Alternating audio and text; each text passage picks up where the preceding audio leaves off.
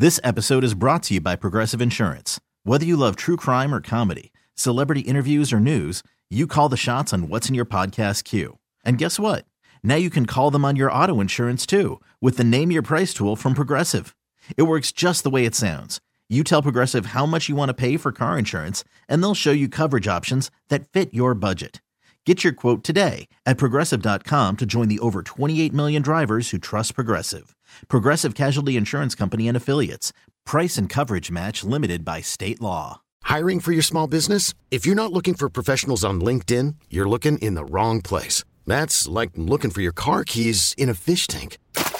LinkedIn helps you hire professionals you can't find anywhere else, even those who aren't actively searching for a new job but might be open to the perfect role. In a given month, over 70% of LinkedIn users don't even visit other leading job sites. So start looking in the right place. With LinkedIn, you can hire professionals like a professional. Post your free job on linkedin.com/recommend today. Let's go there. With Shira and Ryan. Oh my God. Entertainment. Music. Pop culture. LGBT plus news. Let's go there. Starts now. What's up? Welcome to the show. This is Let's Go There. And happy to be back. The whole family's here in the studio. It's feeling good because next week I'm not here. And so I'm just taking it in every day until I leave. Taking it in. By the way, something weird happened today leading into my trip, Brian. Okay. You're going to freak out, I think, actually. Okay. So I had to do a COVID test to go to Hawaii. And so I went to CVS to do it, the rapid test. And I get there and he's like, okay, here's the stuff. This is what you're going to do. I was like, what do you mean this is what I'm going to do? You're going to have to do the test yourself. I had to do the nose thing to myself. Oh, that sucks. How was that? Awkward and weird. I documented it. You'll see it on my Instagram very soon. It was just strange because already it's hard enough to get or allow someone else to do that nose thing, poke that thing all the way up your nose. They circle it 3 times in the crevice of your skull. Imagine doing that to yourself. It's so uncomfortable. It was weird. I was crying out of awkwardness. And also it's I was like, how do you know I'm doing it properly? What if I just don't do this properly? Just swipe your nose. No, supposedly a lot of people don't do it properly and then they have to redo it over and over again. And then not only that, afterwards I had to put it in the little tube. There was a whole process. I was like, this is very challenging. Normal people should not have to do this doctor work. Yeah, but I don't know. Now I feel very empowered. I'm happy now, you're a full-on doctor I'm a nurse. Point. If you have to get a test, I could do it on you, Ryan, at this point. Well, I don't know about that. So yeah, that happened. If anyone's experienced that, let me know at LGT Show because I was weirded out by that. But coming up on the show today, giving blood, as we know, has been off limits for many gay men, but a new study could help change that. We have the VP of the Red Cross joining us to answer questions at 3:25 p.m. Pacific, 6:25 p.m. Eastern. Plus, we have Precious Brady Davis, who broke barriers as the first transgender mom to be correctly gendered on an Illinois birth certificate. She also now has a new memoir, and she's joining us also on the show at 4:35 p.m. Pacific, 7:35 p.m. Eastern. Every hour, we've got something for you today. So stick around with us. But first, let's get into some what's trending this hour. Former President Trump announced a major class action lawsuit against Facebook, Twitter, and Google, demanding a stop to the blacklisting, banishing, and canceling that you know so well. Here, that is. We're asking the U.S. District Court for the Southern District of Florida to order an immediate halt to social media companies' illegal, shameful censorship of the American people, and that's exactly what they are doing. We're demanding an end to the shadow banning, a stop to the silencing, and a stop to the blacklisting, banishing, and canceling that you know so well. And we'll be having Politico on in 15 minutes to talk more about that. But now the Miami-Dade mayor, Daniela Levine Cava, announced today that 10 more victims have been discovered in the rubble of the Champlain Tower South building in Surfside, Florida. At least 46 people have died and 94 remain unaccounted for following the June 24th partial building collapse. And finally, people took to the streets of Spain's biggest cities last night to express, Tuesday night, to express their anger At the death of a man in a suspected homophobic attack over the weekend, crowds filled a central Madrid square and activists marched down a major street in Barcelona, chanting slogans and waving signs and rainbow-colored flags. This happened Monday evening. I'm losing track of time because of the long weekend. And this was written on Twitter. The response to the wave of LGBT-phobic hatred that ended the life of Samuel in a Coruna is overwhelming.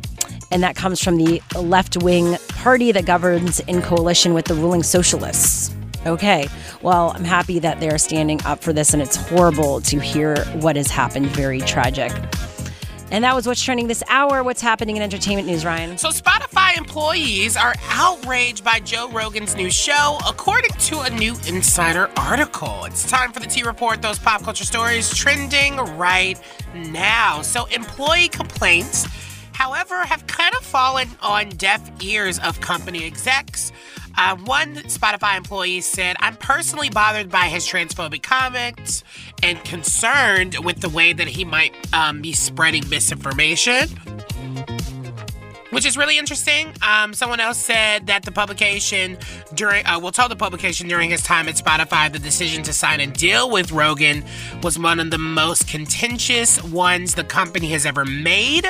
While only a subgroup of staff may kind of be upset, their numbers were sufficient enough to merit a town hall meeting back in September to address what they've been feeling about Joe Rogan's show and how basically at times he was very anti-trans.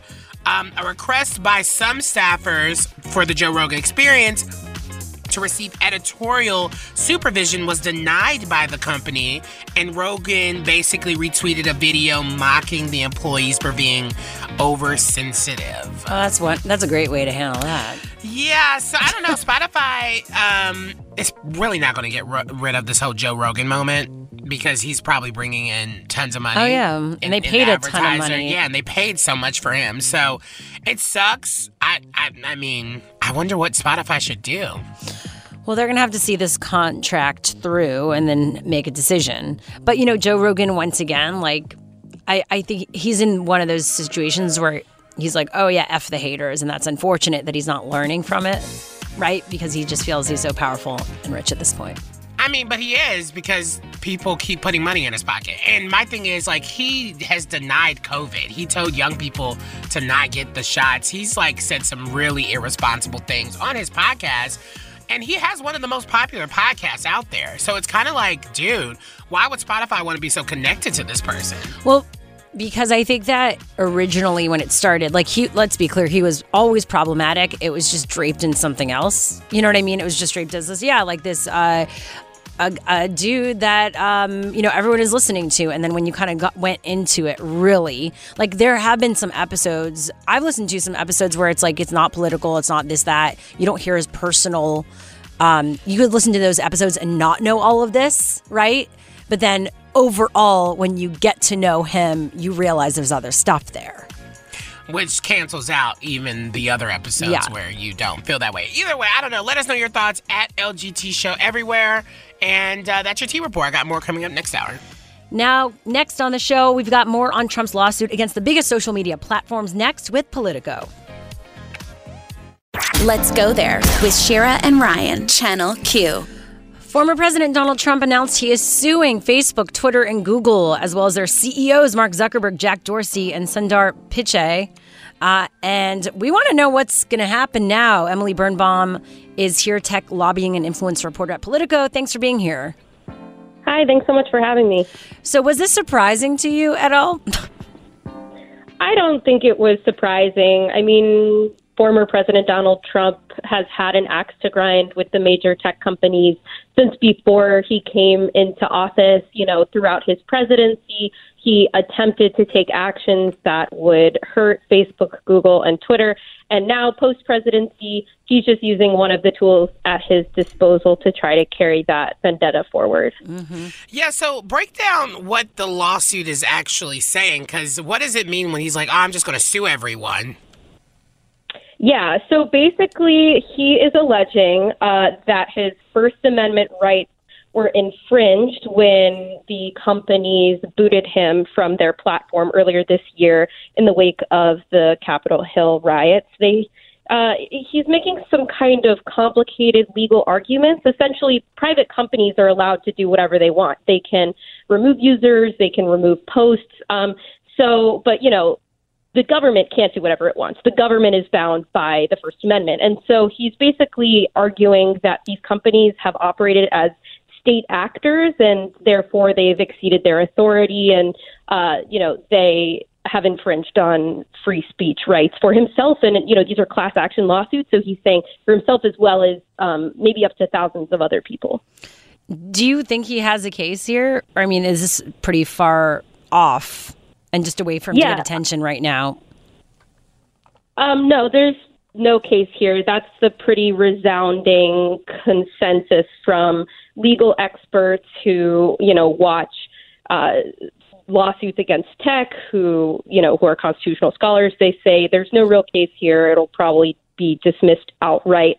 But of course, he has gotten a day's worth of headlines. He's before his press conference ended today, the RNC and his own team had sent out messages soliciting donations from supporters saying, look, former President Donald Trump is out there fighting big tech on your behalf, donate here.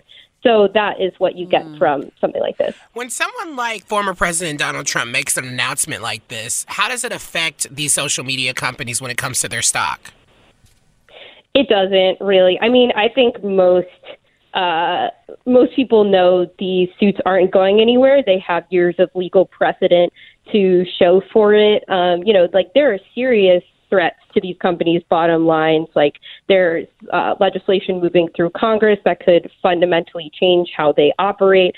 There are ongoing lawsuits from coalitions of state attorneys general across the company. I think those are bigger threats than what Donald Trump did today. And so what's next? Is this actually going to go to court? Yeah. I mean, it's been filed, and likely what's next is a judge will throw out the suit. But before then, I'm sure we're going to see a lot of public back and forth. I mean, it's possible the companies might have to defend themselves in filings, but as of right now, they've stayed pretty much radio silent. And what's next is that Trump supporters, in Congress and out, are going to be galvanized by this and excited by these lawsuits in general, and probably there will be more copycats to come. Wow. That's crazy. I feel like between the voting and these are their two things to stand on. Yeah, totally. I mean, this is like a priority issue for the Republican Party right now. And, there's some legislative efforts, some efforts to tweak tax liability shields in Congress that probably can't go anywhere with Democrats in power. So for now, it's definitely a lot of messaging. Okay, well, that was Emily Birnbaum, tech lobbying and influence reporter at Politico. Thank you so much for being here. Thanks so much for having me. Coming up, the results of New York's Democratic mayoral primary are here. We've got more on the projected winner. That's next. Let's go there with Shira and Ryan. Channel Q. Brooklyn Borough President Eric Adams has been projected as the winner of New York's Democratic mayoral primary. Here to share more is Emily Stewart, senior reporter at Vox. Thanks for being here with us for this update, since you did come on the day of the election. How's it going? Yeah, okay. I'm glad. I guess the results are in now. Exactly. So yeah, give us some context as to the results, who Eric Adams is, and what led to this moment. Yeah, so Eric Adams is the Brooklyn Borough President. He has, a long history in New York City politics and state politics, and has been, around for a long time. I think in certain communities he's quite well known. But, we did ranked choice voting for the first time in the Democratic primary on June 22nd. So it has been a long haul to figure out who was going to win. That's, I guess, more than 2 weeks ago at this point, because we had to figure it out, right? People were voting by first, second, third choice. Mm-hmm. And so it came down to being pretty close between him and another candidate, Catherine Garcia, who used to be head of the sanitation department here. And the difference was about a little under 10,000 votes. So it was close. So what did we learn about this new way of voting that seemed kind of chaotic. I mean, we will see. You know, what we know right now is that there were more than 100,000 ballots that were exhausted, meaning basically by the time that it got to the final two candidates, people hadn't voted for either. So that maybe isn't ideal. Maybe it is. You know, who knows? I think we're still waiting to see, and I hope that we will find out, you know, how many people made mistakes, how many people maybe voted for two people for their first choice, how many people just ranked one person. It's a new system, but I think it requires some education. Last time I talked to you guys, I went to vote right after, and there were quite a few elderly people voting with me, and a lot of them had no idea what to do, and it became a little bit complicated. So it does seem like at the very least we probably need to educate people a little bit more on how this should work. Definitely. Any other surprises come out of this election? I mean, it's hard to say. You know, I think that with Adams kind of emerging as a last-minute kind of front-runner was a little bit odd. You know, it was a strange race. You had Andrew Yang in it for a lot of the race, and he kind of sucked a lot of the air out of the room. Nobody was really paying attention to Adams. Progressives really had a hard time here unifying. It was supposed to be one person and another, and then finally they kind of got behind Maya Wiley, who came in third, but you know, it was very late in the game before everybody decided that it was her. I think we're probably going to see some takes from here in New York that, you know, this is about, you know, people wanting more police, being afraid of crime. Eric Adams, you definitely ran on a tough on crime message. But he's also really well known in the community, as I said before. I think there's probably more to it. And again, because this race was so chaotic and weird in a million different ways, it's kind of hard to draw any big takeaways from it. Eric Adams probably will be our next mayor, but we also saw a couple of really big progressive victories a little bit, you know, lower down on the ballot for a comptroller and public advocate. So it's hard to say, but I'm sure there will be a lot of takes out there about what this all means. Wasn't this guy endorsed by Rudy Giuliani? Yeah. Which is so... One thing New York will do is pick an awful mayor. I mean, de Blasio, you know, I think Bill de Blasio kind of turned out to be different, and you can have different opinions on our current mayor. But, you know, it's a strange city. We make our choices, and, you know, I mean, we'll see what happens in November. By all accounts right now, Eric Adams is about to be our next mayor, and I think that we probably have a lot to learn about what his policies even are, because, again, a lot of people just didn't pay attention or ask a lot of questions throughout the primary. Oh, that's always good. Well, thank you again for joining us. That was Emily Stewart, senior reporter at Vox. Have a great rest of your day. Thanks, you too. Bye-bye. Now, coming up, Megyn Kelly is explaining the reason why she left NBC, but do we actually believe her? That's next. Let's go there with Shira and Ryan. This episode is brought to you by Progressive Insurance. Whether you love true crime or comedy, celebrity interviews or news, you call the shots on what's in your podcast queue. And guess what? Now you can call them on your auto insurance too with the Name Your Price tool from Progressive. It works just the way it sounds. You tell Progressive how much you want to pay for car insurance, and they'll show you coverage options that fit your budget. Get your quote today at Progressive.com to join the over 28 million drivers who trust Progressive. Progressive Casualty Insurance Company and Affiliates. Price and coverage match limited by state law. I'm Sandra, and I'm just the professional your small business was looking for. But you didn't hire me because you didn't use LinkedIn Jobs. LinkedIn has professionals you can't find anywhere else, including those who aren't actively looking for a new job, but might be open to the perfect role, like me. In a given month, over 70% of LinkedIn users don't visit other leading job sites. So if you're not looking on LinkedIn, you'll miss out on great candidates like Sandra. Start hiring professionals like a professional. Post your free job on linkedin.com/recommend today. We really need new phones. T-Mobile will cover the cost of 4 amazing new iPhone 15s, and each line is only $25 a month. New iPhone 15s? It's better over here. Only at T-Mobile, get 4 iPhone 15s on us and 4 lines for $25 per line per month with eligible trade-in when you switch. Minimum of 4 lines for $25 per line per month with autopay discount using debit or bank account. $5 more per line without autopay, plus taxes and fees. Phone fee at 24 monthly bill credits for well-qualified customers. Contact us before canceling account to continue bill credits or credit stop and balance on required finance agreement due. $35 per line connection charge applies. See T-Mobile.com. Channel Q. Megyn Kelly is back in the news, I'm sorry to say. I mean, this is nothing new. She's trying to switch the narrative of why she got fired from NBC. In a new interview with Business Insider, she claimed she left her short-lived gig as an NBC morning host. Remember, she had a morning talk show there because it just wasn't intellectually stimulating enough for her. That's why she left. That's why. It wasn't because of all the problematic stuff she said, including questioning blackface. So, yeah. Is this true? Do we believe her? Well, I think you answered it. I don't know. No, we don't believe her at all. We know that for a fact to be untrue. I mean, at this point, like, who is she trying to hide from? Or who is she trying, like, you know, like, at this point, just, like, accept the fact that it happened, acknowledge it. It makes it more awkward when you don't. But I genuinely feel like she doesn't believe she did anything wrong. She still doesn't get it. Of course not. Why would she? It's unfortunate. Why would she get it if she just feels like no one else's experience matters besides her own? I mean, yeah, she left it with $80 million, her severance package. Pretty good way to get fired, right? My thing is, why would she have to work again? Well, the thing is, you would ask yourself that, right? You would think that, because I think when you have a taste of this industry for some people, you want more. And it's hard to let go of the quote-unquote attention and notoriety. Even if it doesn't necessarily always mean good notoriety. But she's always popping up on social. Like, it's not like she's been quiet. She's on Twitter all the time. She has now a podcast. She said to this reporter in this interview, I had this soaring career at Fox that was great by any measure, but I was miserable at home. It was too stressful, too much time away from my family, my kids. Then I overcorrected at NBC by going too soft.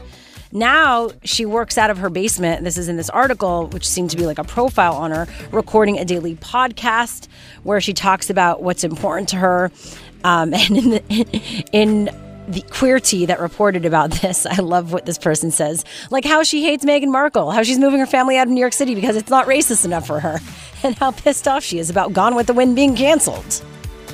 She says, now I feel like I have the best of both worlds. I'm fired up and making a difference. Yep, the latest on Meghan Markle. Not Meghan Markle, oh my God, Megyn Kelly. Man, wrong person. Let us know what you think. Do you listen to her? Do you think she actually left because she wasn't stimulated enough? At LGT shows where you can find us on social media. But coming up, a conversion therapy practice is being forced to pay up. Thank God. More details next on what is happening on What's Trending this hour. Let's go there with Shira and Ryan. Channel Q. Okay, so we are back, honey. We got more What's Trending this hour, of course. We do. Oh, my God. I'm so excited to have the VP of the Red Cross joining us in 15 minutes.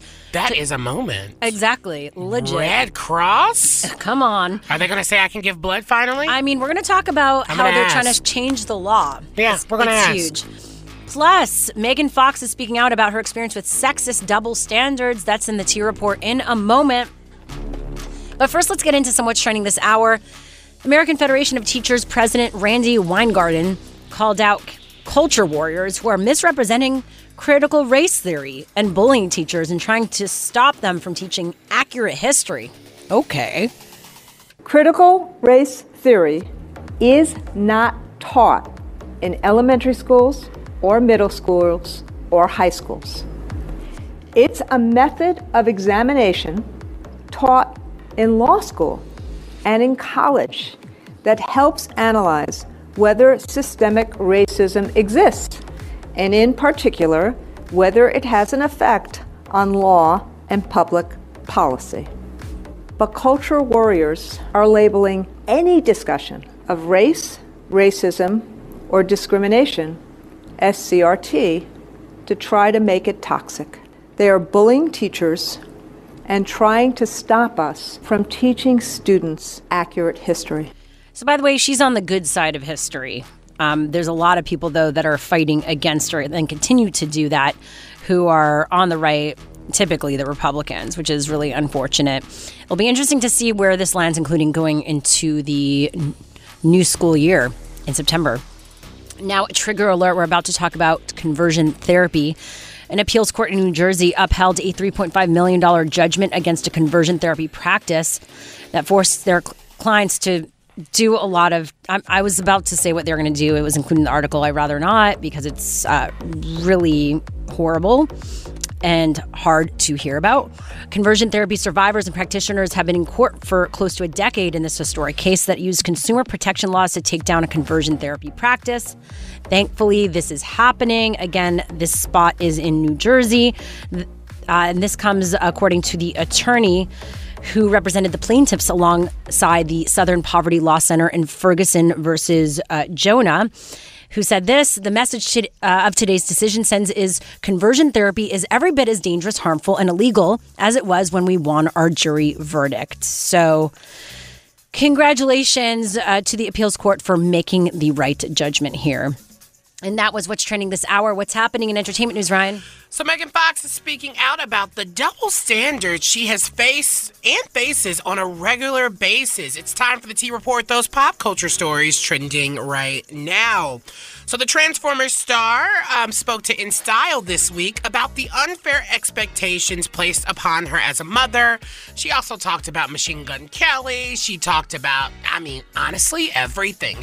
There was one line where she basically talked about, if she ever cared about getting major critical awards like BAFTAs or Oscars. Mm-hmm. She was like, I don't care. Give me an MTV award. I don't need an effing BAFTA, which is iconic. But she shared this moment where, of course, we all know she shares 3 children with her estranged husband, Brian Austin Green.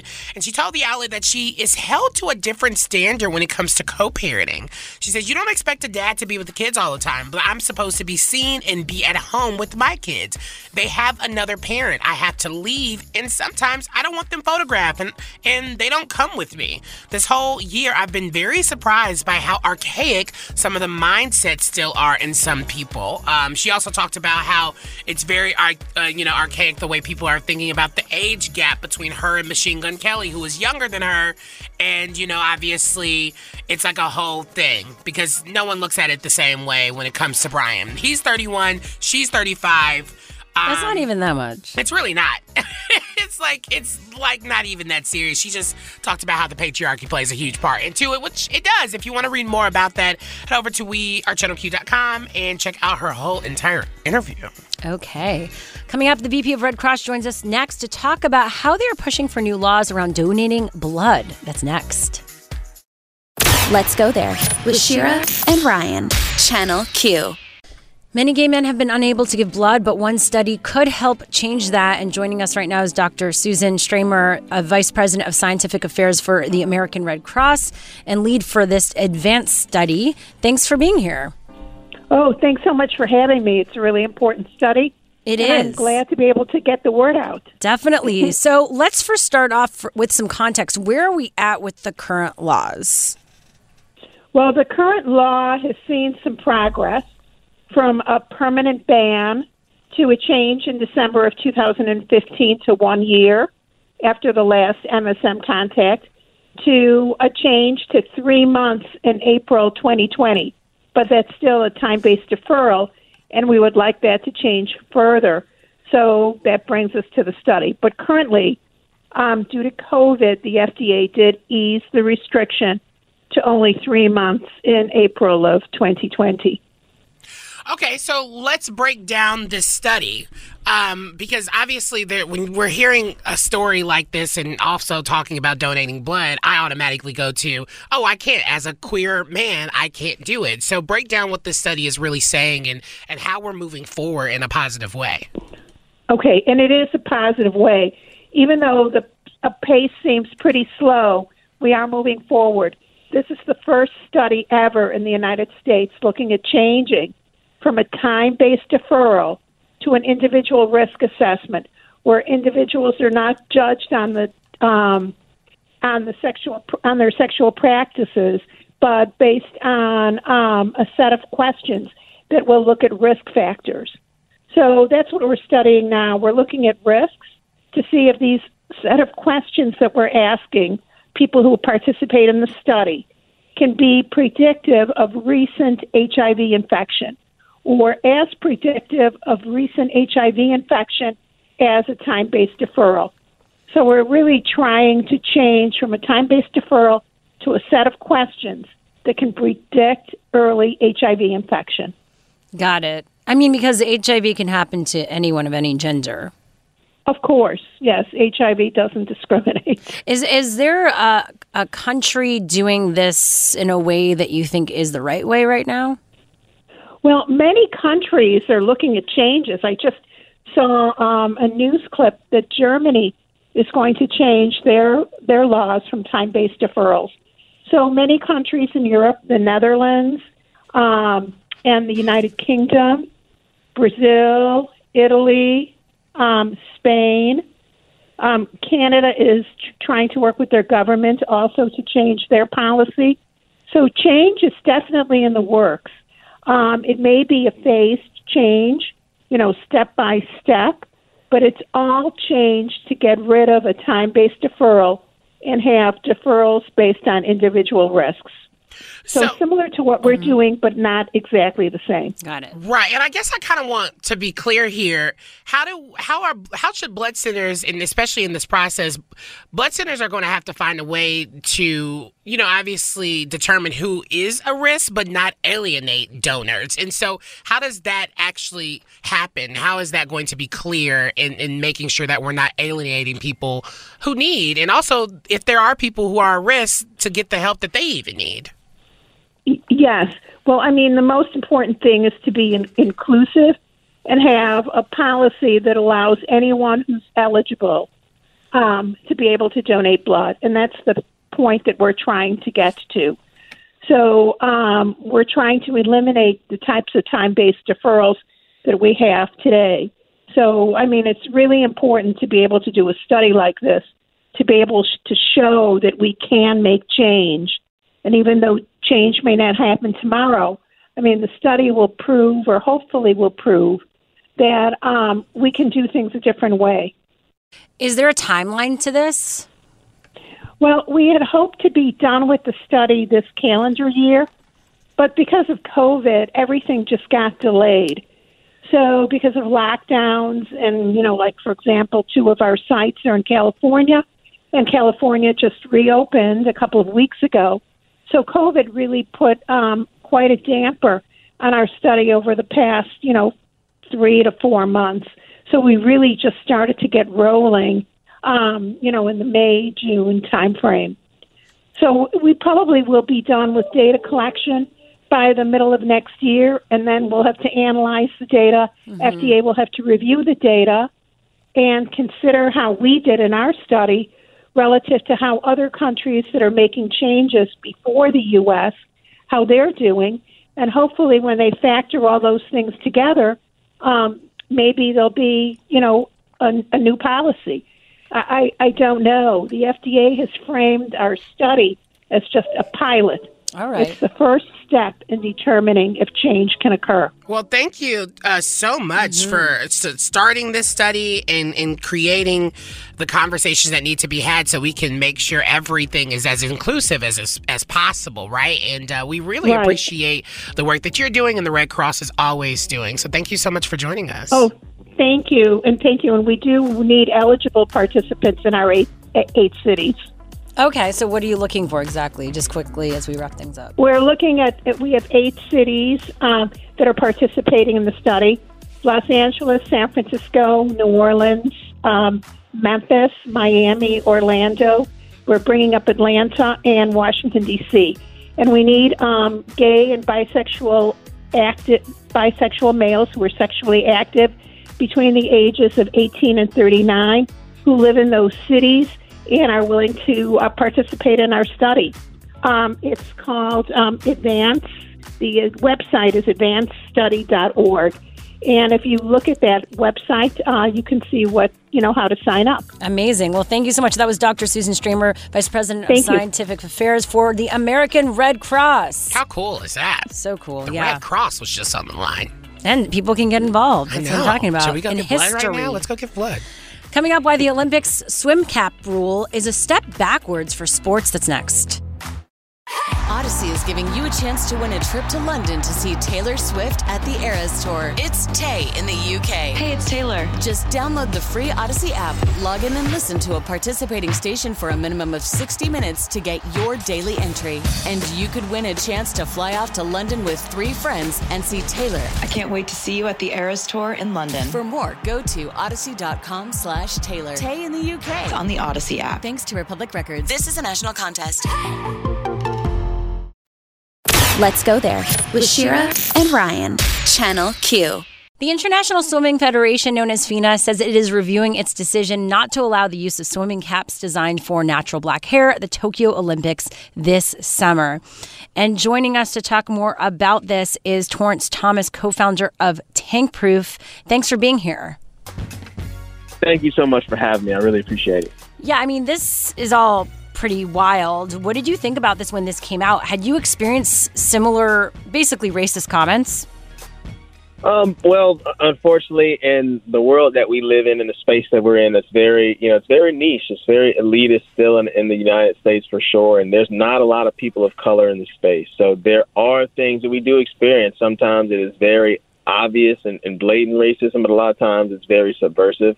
I think we can both agree that this was very, very obvious what they're trying to do. And it's something that really, it sickens us, honestly. I mean, asking you if you've experienced racism is probably like a no-brainer because we're living in America. But I think what's really interesting is here we're really seeing, I don't know if it's because we're seeing a lot of black athletes, specifically black women athletes, being highlighted this go-round, that feels like it's more in our face. But what do you feel like has changed over other Olympics that we're seeing now, especially the conversation surrounding that? And let me just clarify the question. Is it what have I seen in other sports as regards to progress, or? Yeah, just progress in general. Okay.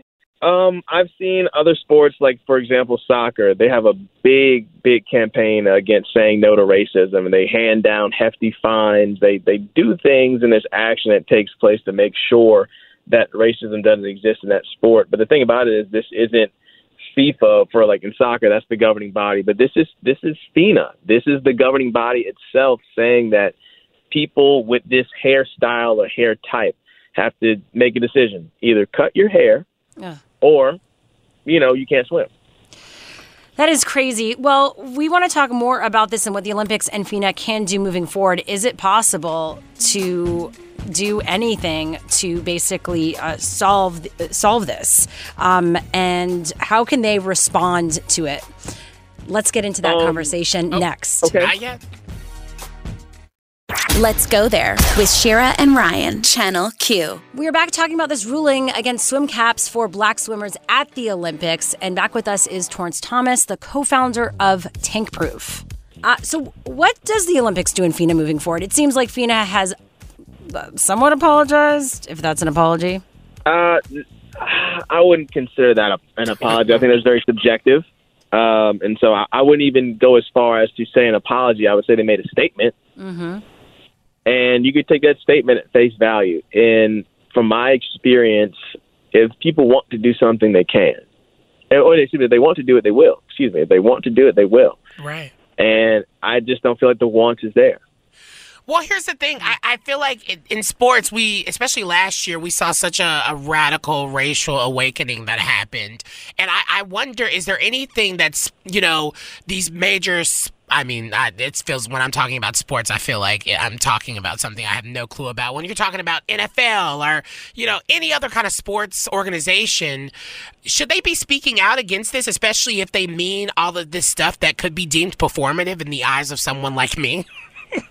Honestly, this is just my personal opinion. I feel like there needs to be more noise about it from an intersectional aspect. I feel like other sports and other Olympic associations and committees could say something, should say something, but I feel like a lot of people aren't making any statements. What is USA Swimming during this time? What are they doing? What have they said about it? These are things, that's USA Swimming, but the swimmer was from Great Britain. Has their national swim association made a statement about it? These are things that I'm curious about, because to me, if those things aren't being done, I think it is safe to say that we can gauge the temperature that's being set. because we can look at the thermostat and see what it is. I mean, it doesn't take much rocket science to figure it out. So what happens now? What do you think that FINA and the Olympics should be doing?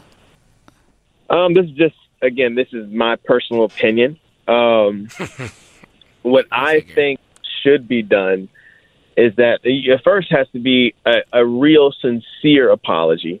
Number one, I feel like there should be some form of a direct, hey, look, we were wrong. We were wrong about this, but I don't know if that's going to happen. So this is my opinion. This is what I think should happen. There should be a formal apology. There should be, at least the inclusion of the caps to be worn. I don't think that, and this is just me obviously living in the realistic real world that we do live in, do I really think a big change is going to be done? I think eventually it's going to be done but I also think that it's too soon. They're using the fact the Olympics is right around the corner. It's going to slow down the process to make any changes, because here's the one thing that most people don't know. Those processes, like the ruling that they handed down, has to go through an appealing process. Right. And then that appellate process, that appeal has to be approved for appeal. And if the appeal does not get approved to be, up for appeal, then it's just not going to happen. So it's a long process that has to take place. And from my understanding, from my understanding, SoCap hasn't gotten access or approval to get that appeal as of yet. So it's, it's crazy. It's crazy. So let's end this conversation talking a little bit more about Tank Proof, because I would love to know how your organization helps continue to educate our communities about what's going on, especially at heightened moments like this. Oh, my gosh. And so, more specifically, Tank Proof is a 10-year-old nonprofit that focuses on giving swimming lessons and food security to kids and communities who need it most. We started out in Louisiana, and, from our small town, we've expanded the organization to Austin, Texas, Los Angeles, California, San Francisco, California, heading to Portland, the Dallas-Plano area.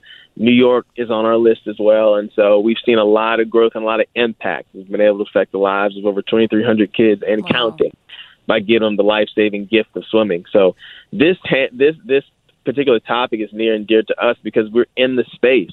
This is a direct, almost, this is something that, because we, in our organization, when we teach our kids, we use soul caps. Mm-hmm. And it's something for me to tell my little girls. How can I tell my little girls, well, wow, I have a cap that fits me, but, you can't be comfortable to compete. Yeah. It's very, very difficult for me to do that. And for us during these times, we're grateful for the work that we've done and the legacy that we've begun to lay down, because yes, we are a stakeholder in the space of aquatics in this country and hopefully in other countries coming soon.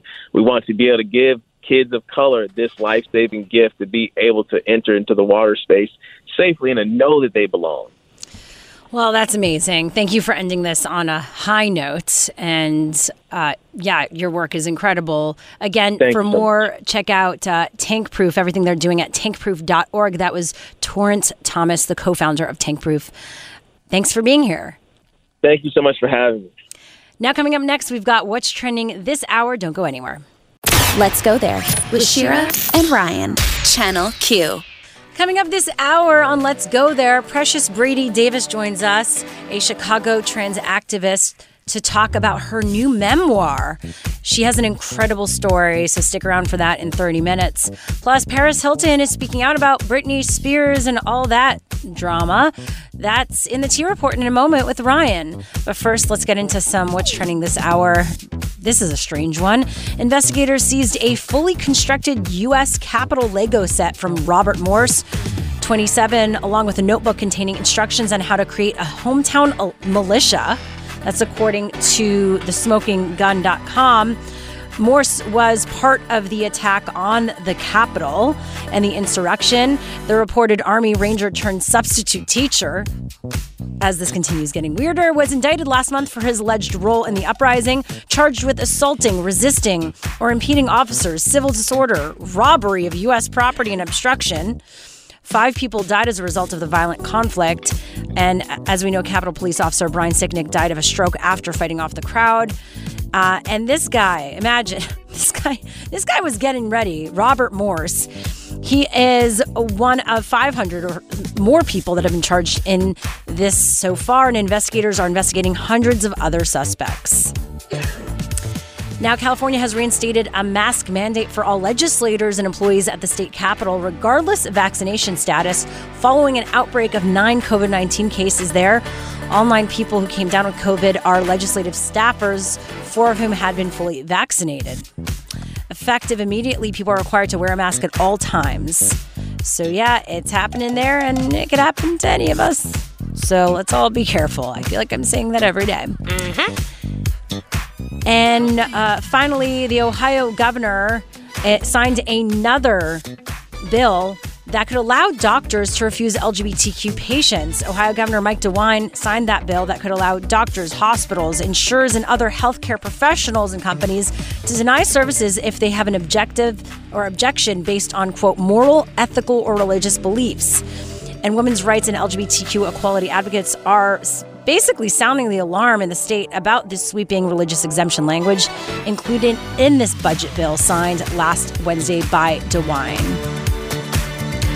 So we'll see what happens with that and if any changes are happening. But basically, it is a bill that would attack LGBTQ individuals as well as women. And that does it for What's Trending this hour. What's happening in entertainment news, Ryan? All right, so Paris is sticking by her friend Britney Spears. It's time for the T Report, those pop culture stories trending right now. So during the most recent episode of her podcast, This is Paris, which aired literally on Monday, she weighed in on comments that Britney made during her recent conservatorship testimony, in which Britney said this. She said the Paris Hilton story of what they did to her at that school, I don't believe any of that. I'm sorry. I'm an outsider. Maybe I'm wrong, and that's why I don't want to say any of this to anybody, to the public. People would make fun of me or laugh at me and say she's lying. She's got everything. She's Britney Spears. Well, guest Gigi Gorgeous and their partner, Nat Getty, basically asked Paris, well, how did you feel when Britney said that? And here is what Paris had to say. And what she said was, you know, when people hear that, they're like, oh, it's Britney Spears, it's Paris Hilton, they have these perfect lives. Like, who is going to believe, you know, if I didn't even believe Paris, like, who's going to believe me? Right. And that's when she first watched it. And I think the media, of course, when they write things out, they like to change it up a little bit. So, yeah, I think it was just like a misunderstanding on the media's part. Yeah. Which is great. I mean, you know, I guess Paris is being like, I'm not going to let any of that cloud. And also, what would be the point of Paris saying something negative about Britney right now? Oh, of course. Wait, so she basically is saying, and you said this, that Britney didn't believe that everything happened to Paris? Yeah. Wow. Yeah, she said that during the testimony. But I think she was saying that in a bigger sense. Like how it was hard to believe, and that's why it's easy. Okay, got it. Right. And so there's more to that, actually. It's a 3-minute clip, and we only played about 30 seconds of it. So you should head over to wearechannelq.com to check out what Paris fully had to say, because she really did say, leave a sweet message in the caption on her Instagram for Britney. And so, yeah, still hashtag free Britney over here. That's your T Report. I got more coming up next hour. Okay, now we all want to sound smarter, right? But how do you do that while not sounding pretentious? Well, the host of NPR's podcast, You're Saying It Wrong, joins us for some advice next. Let's go there with Shira and Ryan, Channel Q. With all of us communicating, oh my Lord, you know, we have someone that's an expert on grammar and words, and I can barely speak right now. Let me restart that. So with all of us communicating over email or DMs, it's easy for things to get lost in translation. And we have that expert joining us right now. Kathy Petras, co-host of NPR's podcast, You're Saying It Wrong. She's here for tips on how to sound smart, but also not pretentious. Thanks for being here. Well, it's good to be here. Holy moly. Do a lot of people feel maybe anxious around you or nervous that they're going to say the wrong thing? No, because I say the wrong thing all the time. I just talk about it all the time, too. So. Very good.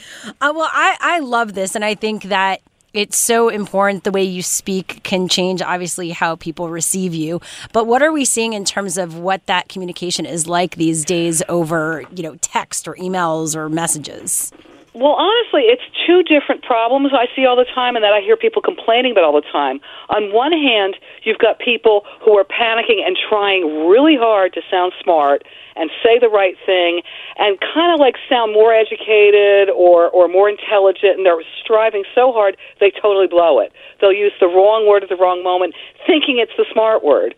Mm-hmm. And then on the other hand, you have people who are a little too casual, which is all well and good with your friends, but it's another thing if you're trying to like impress your boss or something like that, and you're too casual, it just doesn't come off as professional. Well, why do we feel like there's such pressure in making the right language choices, right? Because I think it's really interesting when we're having this conversation being like, oh, we're all afraid of sounding pretentious. So why is that even there in the first place? Weird? Yeah, you're right. That's a really good question. I think that there's so much pressure on us around everything now. There's more competition than there ever was. Everybody's scrambling to like look smarter, to get the better job, to make more money, to whatever. So I think we're all kind of freaking out, and I think that ends up undermining us, frankly. Yeah, and then you overthink it, and then you could barely speak or think properly when you're in your head. It's funny, in language there's a thing called hypercorrection, which is pretty much just like a multisyllabic way of saying you're thinking so hard to not blow it that you make the correction that you didn't need to make. It's like between you and me. People are so used to saying me is bad. You say I. Yeah. So they say between you and I. Between you and I is wrong. But they're doing it, because they think that's the right way to do it. So I love this. In this article, you go through words that folks might use or sayings, and it's actually the wrong saying or something that might annoy the person you're talking to. Yeah, this was an interesting one because I write with my brother Ross, nice. And he and I interviewed a bunch of managers at different companies and asked them what were the things that irritated them the most. And some of them I didn't even think of, and then you hear it, you go, oh yeah, I do hear that all the time. For example, a bunch of them said they hate it when someone says, I'm going to say 3 a.m. just because that's the number we use, 3 a.m. in the morning. Yeah, I'll call you at, that's too early. I'll call you at 8 a.m. in the morning.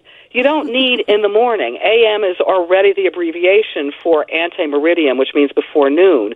So you're just being redundant. I mean, these managers are very picky to look into language in this way. I mean, I get it, but it's intense, all of it. I mean, it seems like a lot of these sayings, it's more about redundancies. A lot of them are redundancies. A lot of them are the wrong words. We've found one study that found that I forget what it was. It was how many? It was a high percentage, something like 60%. Of hiring managers said if they see grammatical errors in a resume or cover letter, they just toss it. They won't even go a step further. So it's that intense.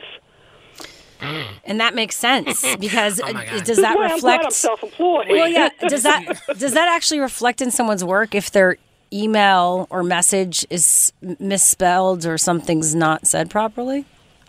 I don't think it should be, because I think you can be an incredible asset to a company and be an incredible worker on any level and not do it well. But I think the perception is if you're not communicating well, something else might be wrong. You're sloppy. There's not an attention to detail, something like that. And you don't think there should be a little bit? I mean, here's the thing. If people are constantly making the same, errors in their emails and things like that, it does feel like, okay, well, why aren't you slowing down a little bit and rereading some things? Yeah, I think you're absolutely right, because you should be. You're totally right. I'm just saying that if, like some of these things that managers picked on, like one of you said before, it was a little picky. I was a little nitpicky, and some of them are. I'm sorry, I do actually think that. I mean, we had people saying they hate the term "absolutely essential." It's like if it's essential, it's you can't get more so. I don't know. That I'd cut some slack on. If somebody's saying that, you know what they're trying to say, and I mean the whole point is communication. I think that's a little much. But I do think sloppiness, if you're constantly spelling things wrong, if you don't know how to punctuate a sentence, I think that you're going to have problems, yeah. Okay, so just finally, 30 seconds, what can people do about all of this if they find themselves in this situation? I think there's three things. First, calm down. Secondly, take a little time. Reread stuff. Don't just blurt. Don't just think a little bit, but don't overthink. It's kind of hard, but you can do it. I promise you can. Okay, well, that was Kathy Petrus, co-host of NPR's You're Saying It Wrong podcast. Go check it out. Thanks again. Thanks so much. Coming up, we've got Precious Brady Davis, an award-winning diversity advocate and author. Her new memoir is out. She'll be here to tell us more about it next. Let's go there with Shira and Ryan. Channel Q. Well, we've got a very special guest joining us right now, an award-winning trans activist, diversity advocate. She made headlines as the first transgender mom to be correctly gendered on an Illinois birth certificate, but that's far from the beginning of her story. Precious Brady Davis joins us right now on the show. Thanks for being here. Hi, Shira. How are you? Thanks for having me. Well, we are so excited. You are beyond inspiring, to say the least, and you have a new memoir out called I've Always Been Me. Tell us more about the decision to do this and put all of yourself out there. Absolutely. So this book is really about celebrating the authenticity of my life. This book is about finding love. I think that so many folks in their life are on a journey to find love, and this is about my journey to claim it, to stand up for myself and do what it takes to create it and to leave the trauma of my life behind and to celebrate the resilient person that I have always been. Yeah, I think that's beautiful, right? And I feel like I've been having more and more important conversations with other friends who are other women who are of the trans experience, specifically Black women, who are honestly so over just highlighting trauma as their experience. And I think it's so important, and I wonder, what are your thoughts about that moving forward and speaking and highlighting more of the joy that is being a Black trans woman? Ryan, thank you so much for saying that. That is one of the reasons I wrote this book. We as trans women have a multitude of experiences, and I think it's important that we talk about the violence and the stigma that happens in particular to trans women of color, but I think it's important that we talk about trans joy. And for me, in writing this book, I wanted to talk about the love that I've experienced. I wanted to talk about my life as a professional trans woman navigating the world. I wanted to talk about creating a trans future where trans people can thrive. And I really want people to see the whole scope of our humanity, that we have hopes, that we have dreams. You know, I'm a wife, I'm a mother, I'm a community leader, and I think it's time for us to expand the narrative of transness and what people associate when they think of trans women and trans people in general. Definitely. And you did so much in Chicago making history. When you're looking at what's happening across the country and, so many rights being taken away, and also for, trans parents, what do you have to say about that? And how can people be fighting back to get what you got in Chicago and in Illinois? Absolutely. Well, I first want to say that I think it's a disgrace when you look at the onslaught against trans youth happening across the country. When you think about what's happening, it just makes my blood boil when we think about what's happening with voting rights. I can go on and on about that. But I think in particular, I think that we need to be having a mass conversation about affirming and accepting queer young people. For me, as a child, I was simply taught that obedience was the only option, in particular when it came to Christian doctrine, because I grew up in a Pentecostal environment. Girl, I was just about to ask, because I did as well. I was Church of God in Christ. So I understand what you're talking about. Yes. So and people use the guise of religion to discriminate young people. And I think that so many young people face trauma. And I think that we need to expand the conversation and tell young people that you can be spiritual and you can be queer. You can have a relationship with God or whatever you deem God to be. And for me, it's really about expanding the conversation of acceptance, because for me, it's bull. I mean, it's a load of bull of saying that you can't accept young people. Like when you look at the rates of homelessness in this country, when you look at young people being put out on the amount of young people who commit suicide because of the injustice of not receiving acceptance in their homes, for me, it is just so sad. And it's one of the reasons that I share my story, because growing up, I experienced being put out by my grandmother because she didn't understand. And that's why I've done so much of the work that I've done, working with LGBT youth. And I feel like I was a parent long before I ever had my own biological child. And so for me, it's about acceptance and affirmation. Well, speaking of just acceptance and affirmation, I mean, last year, in the middle of the quarantine, you and your partner were on TLC on a series, My Pregnant Husband, which was absolutely the cutest thing because it had such a beautiful moment of showing positive, depictions of Black trans folks on TV. Can you talk a little bit about your experience as we're wrapping this up? Because I think it's so important to, one, highlight that and just know that you're out here being that positivity and that reinforcement that everyone kind of needs to see.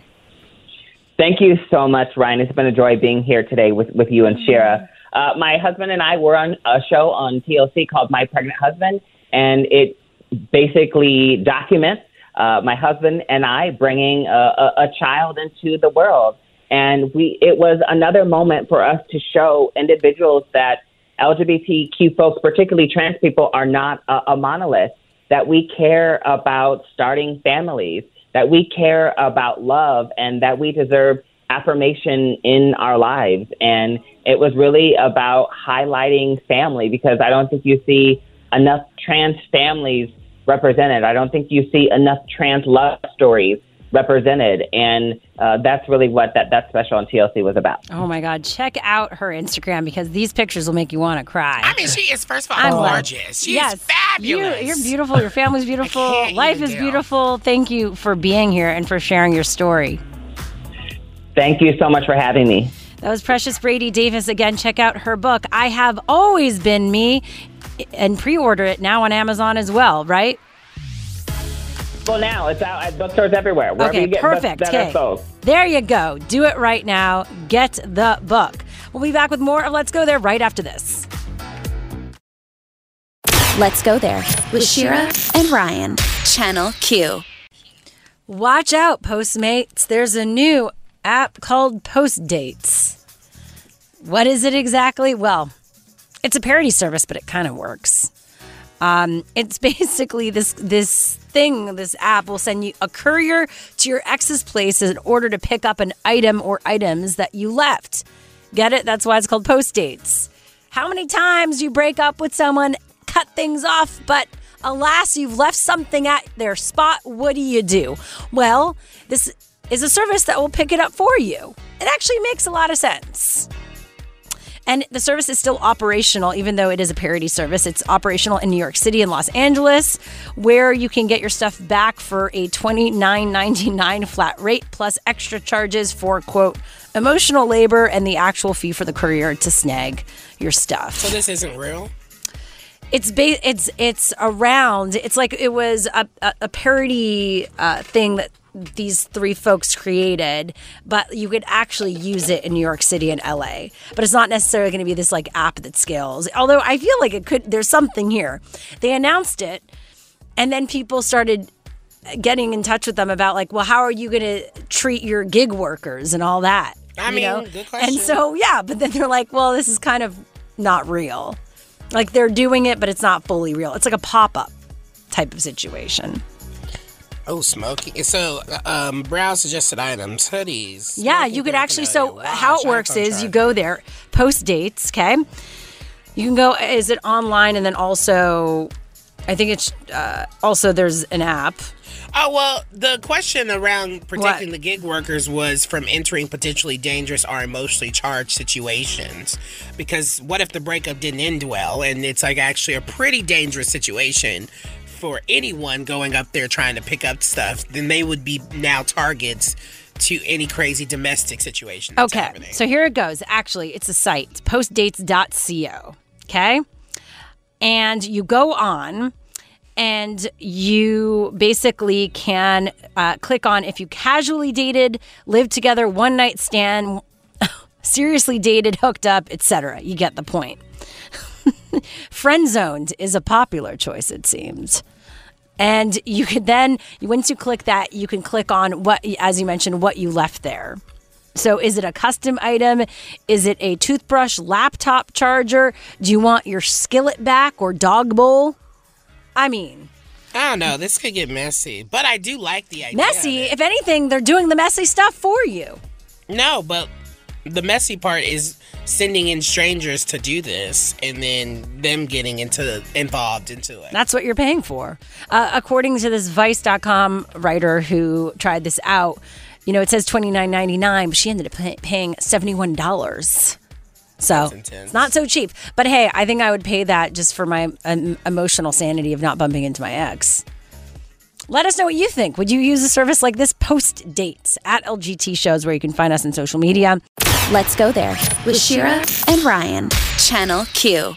We're wrapping up the show as we always do with our Yes Queen of the Day. Yes, Queen. A son is sharing the letter his mom received through her door after she hung a rainbow flag outside her house. So the son, Levi, is 30 years old, and he told Pink News that he gave his mom, Stephanie Robertson, and some friends the flag last year. And so the letter that Stephanie received said, "Hello, this is probably kind of weird, but I walk past your house every day, and I've noticed your flag, and I'm glad to know there's at least one ally in this little town. It was signed from a young LGBTQ person." Oh my goodness, really? Yeah. Just shows that any act can make a difference, showing your support. Really. God, including in those small towns, but really anywhere. So hopefully that inspires you to do what you can. I mean, we should. It should inspire us all. Even small acts make a difference. No act is too small. Well, that does it for our Yes Queen of the Day and our show today. Yes, Queen. But we're back tomorrow on the show. We're going to be talking about how sex parties around the world have changed in a post-COVID world, what that looks like. I'm intrigued. Plus, we're going to be talking about unemployment aid and what some workers are doing. That is tomorrow live here on Channel Q, 2 to 6 p.m. Pacific, 5 to 9 p.m. Eastern. If you miss any of our shows or interviews, we post everything as a podcast. You can catch up on everything. It's very easy. We cut it up. We take out the music. It's a podcast. Just go to the Odyssey app, search Let's Go There, or where podcasts are available, and subscribe and follow us. We are sending you love and light. And honey, remember to say. And stick around for Love Line with Dr. Chris, where he's covering busting relationship myths. That's next. All right, bye, y'all. This episode is brought to you by Progressive Insurance. Whether you love true crime or comedy, celebrity interviews or news, you call the shots on what's in your podcast queue. And guess what? Now you can call them on your auto insurance too, with the Name Your Price tool from Progressive. It works just the way it sounds. You tell Progressive how much you want to pay for car insurance, and they'll show you coverage options that fit your budget. Get your quote today at Progressive.com to join the over 28 million drivers who trust Progressive. Progressive Casualty Insurance Company and Affiliates. Price and coverage match limited by state law. We really need new phones. T-Mobile will cover the cost of 4 amazing new iPhone 15s, and each line is only $25 a month. New iPhone 15s? It's better over here. Only at T-Mobile, get 4 iPhone 15s on us and 4 lines for $25 per line per month with eligible trade-in when you switch. Minimum of 4 lines for $25 per line per month with autopay discount using debit or bank account. $5 more per line without autopay, plus taxes and fees. Phone fee at 24 monthly bill credits for well-qualified customers. Contact us before canceling account to continue bill credits or credit stop and balance on required finance agreement due. $35 per line connection charge applies. See T-Mobile.com.